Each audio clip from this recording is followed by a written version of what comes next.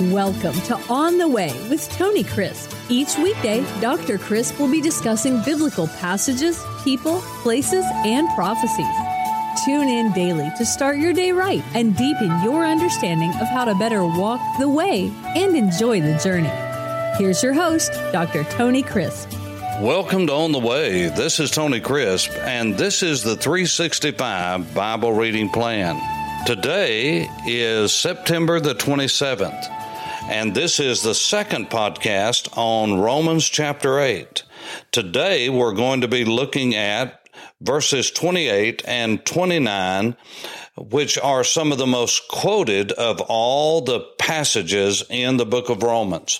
And the book of Romans is quoted by everyone, it seems, everywhere. And one of those passages that we hear over and over again, quoted and misquoted, understood and misunderstood, is Romans 8, 28, 29, and verse 30. So let's look at those. And then beginning tomorrow on the 28th, I'm going to deal for 2 podcasts with Romans chapter 9, 10, and 11, because for 2 days we're going to look at those 2 chapters, which deal with the relationship between Israel and the church, which is so critical for us understanding all of the New Testament, because one of those mysterions that the Apostle Paul introduced to the Church of Jesus is this idea of the relationship between Israel and the church. It is, I believe, one of the most misunderstood and one of the most dangerous of all of the teachings that can do harm to the body of Christ and the relationship between the Church of Jesus and the Jewish people, God's chosen people in the past, now, and in the future. Remember, the Jewish people, according to the Word of God, were before the church ever started, and after the church age ends, God will once again use the Jewish people during the days of the Great Tribulation. And during the millennium, it is going to be the restoration of the kingdom of Israel and the Davidic throne, and Jesus will rule from Jerusalem. Now, I know many people don't believe that, but that does not matter one whit to me, because whether people believe something or not is not the determiner as to whether the Bible teaches it. What we need to do is follow the teachings of the Word of God.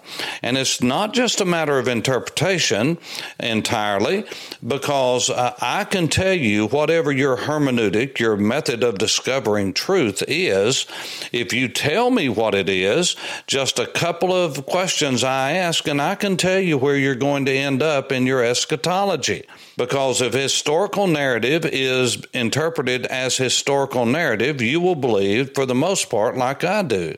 If you believe that historical narrative can be made into allegory, and that you can determine what's allegory and what's narrative based upon the rest of your paradigm of theology and interpretation, then you and I are going to be miles apart on the doctrine of last things, what the Bible says about the end of days.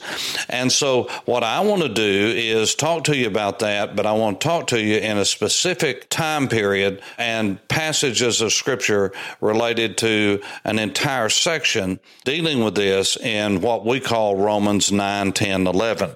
So while we have slated that chapter 9 is on the 27th, the 28th is Romans 10, and then on the 29th, Romans 11, what I'm going to do is finish up Romans 8 today, which is the 27th, 28th, and then I'm going to start dealing with 9, 10, 11 tomorrow and the next day.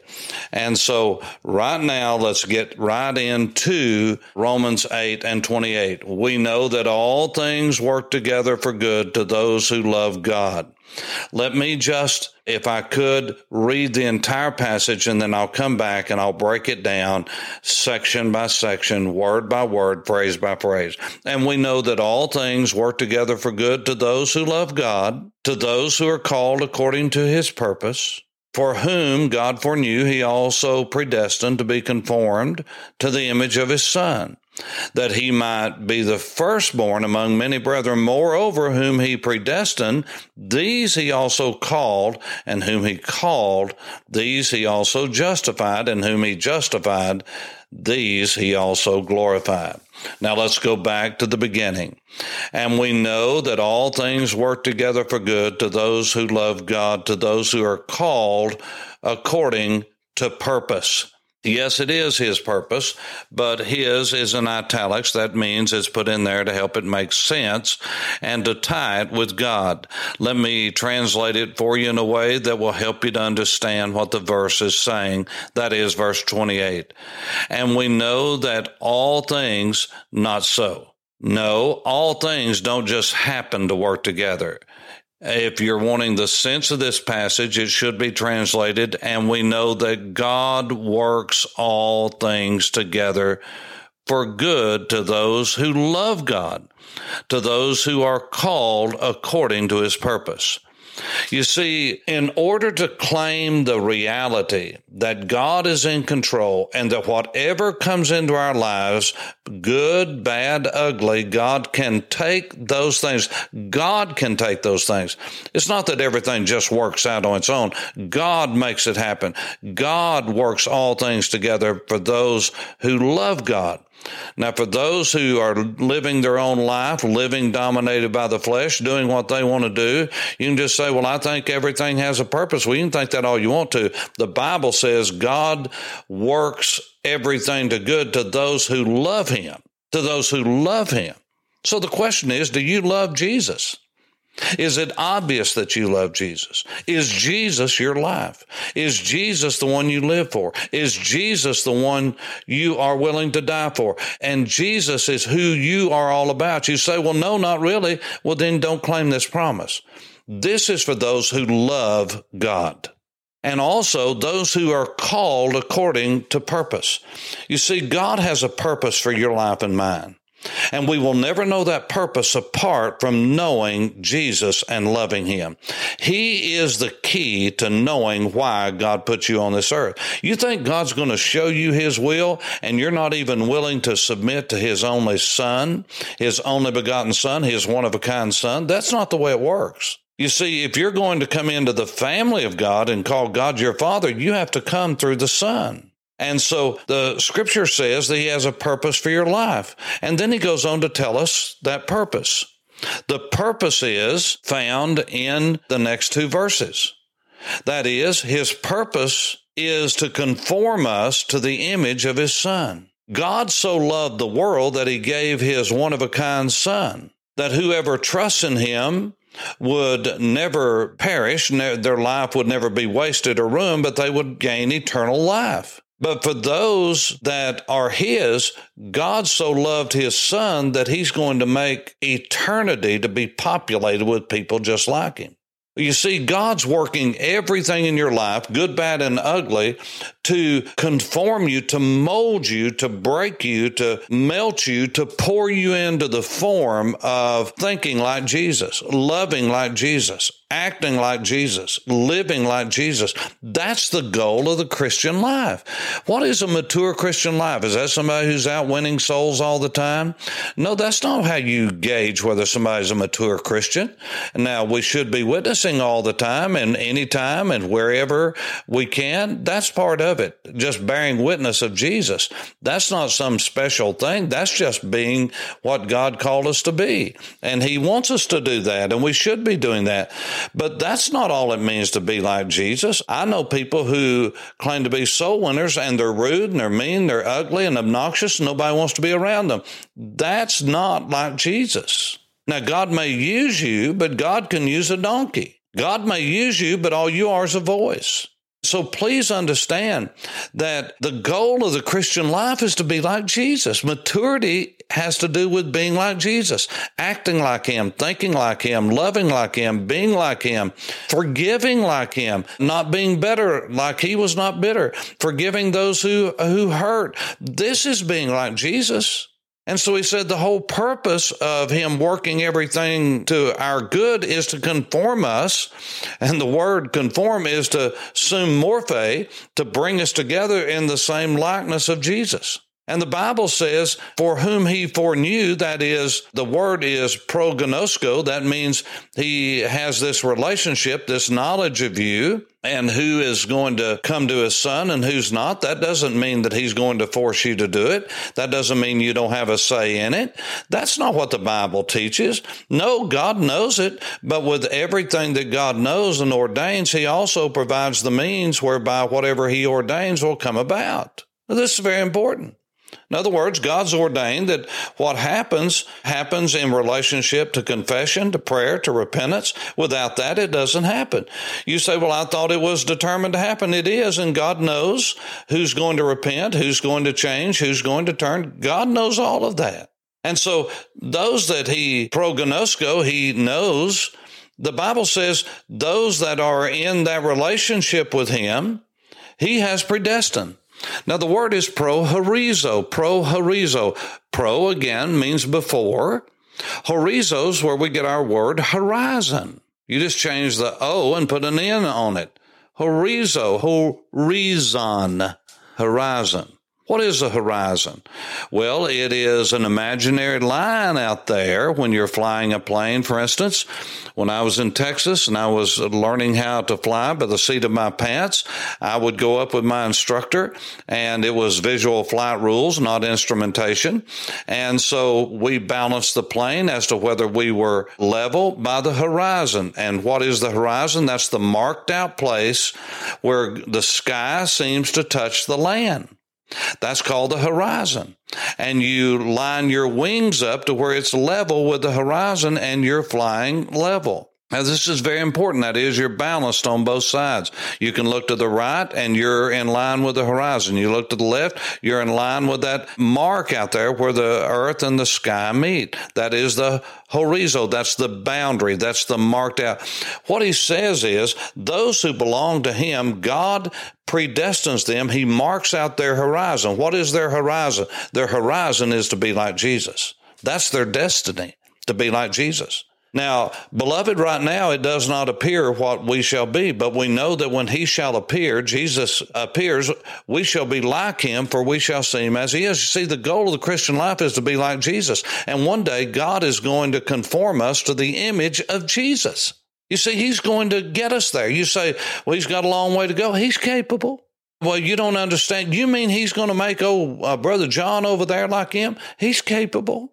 You see, he's already marked out that he's going to be. What's that to God when he brings somebody a little bit farther or a lot farther than what you might think they are? They may be closer than what you think to the image of Jesus. Because, see, God looks at the heart. He doesn't look at the outward show. And so the goal that God has for every one of us is Jesus, is to be like him. And God takes everything and he conforms us, he molds us, he puts us in the template of Jesus. This is why he has to knock off something over here, has to knock off a rough edge over here. Why? Because we don't look like and act like Jesus, and he's going to put a bullseye on that part of our lives that's not under the control of Jesus. That's where the sandpaper is going to be. You say, well, you mean God brings people into our lives for the sandpaper effect? Yeah, some of you think you're living with that. I'm just telling you, does God use a husband or a wife to help you to conform to the image of Jesus? Of course he does. You see, God's capable of taking anything and anyone and using them as sandpaper in our lives, sometimes as a sharp instrument to lop off what needs to be lopped off to get us into conformity with the will of God. And so God has marked out our horizon. That's to be conformed to the image of Jesus. He does this because he is able to do it. Now, the one who started a good work in you will perform it unto the day of Jesus Christ.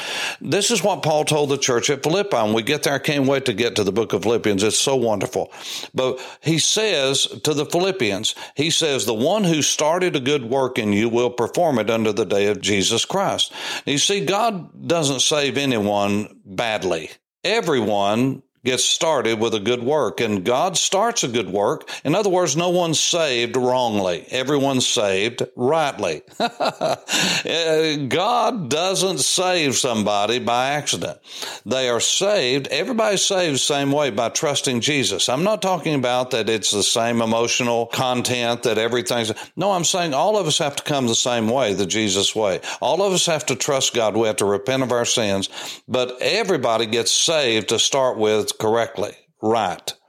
And what God starts is a good work, and what God starts, He'll finish, and He'll complete it unto the day of Jesus Christ. And the Bible teaches that right here. He says, moreover, verse 30, whom He predestined, these that He predestined, because He had knowledge of who they are, He also called them. That means He brought them unto Himself. He called them by name. No one come unto Jesus unless the Father is drawing him. You say, well, I don't believe that. It doesn't matter if you believe it. Well, I don't like that. It doesn't matter if you don't like it. What I'm saying to you is just what's in the Scripture. Moreover, those whom He predestined, that He marked out to be conformed to the image of His Son, He called them unto Himself. And the ones He called are the ones that are justified. The ones that are justified are the ones that are glorified. Notice all of this has an ED on the end. Now, that's the way that this is presented. But what it means is it's completed action. You see, the same ones that God called are the same ones that end up being glorified, and you don't have in this sentence anywhere where it says, except for a few that got out of control, except for a few that were lost by the wayside. No, everyone that He called, everyone was justified. Everyone's justified was also glorified. God knows what He's doing. God starts with you. He's going to finish with you. He doesn't lose any along the way. That's what the Bible says. Rest in it. There is now no condemnation, no penalty to those who are in Christ Jesus. Those that God has called, God is going to justify. Everyone He justifies, they're going to end up being glorified. Why? Because God is able. For On the Way, this is Tony Crisp. Thanks for listening to On the Way with Tony Crisp. Tune in every weekday for information on biblical passages, people, places, and prophecies. Fridays are for your questions. Email your questions to questions@tonycrisp.org. Then just listen for your question to be answered on Friday's podcast. That's questions@tonycrisp.org. Thanks for listening, and have a blessed day on the way.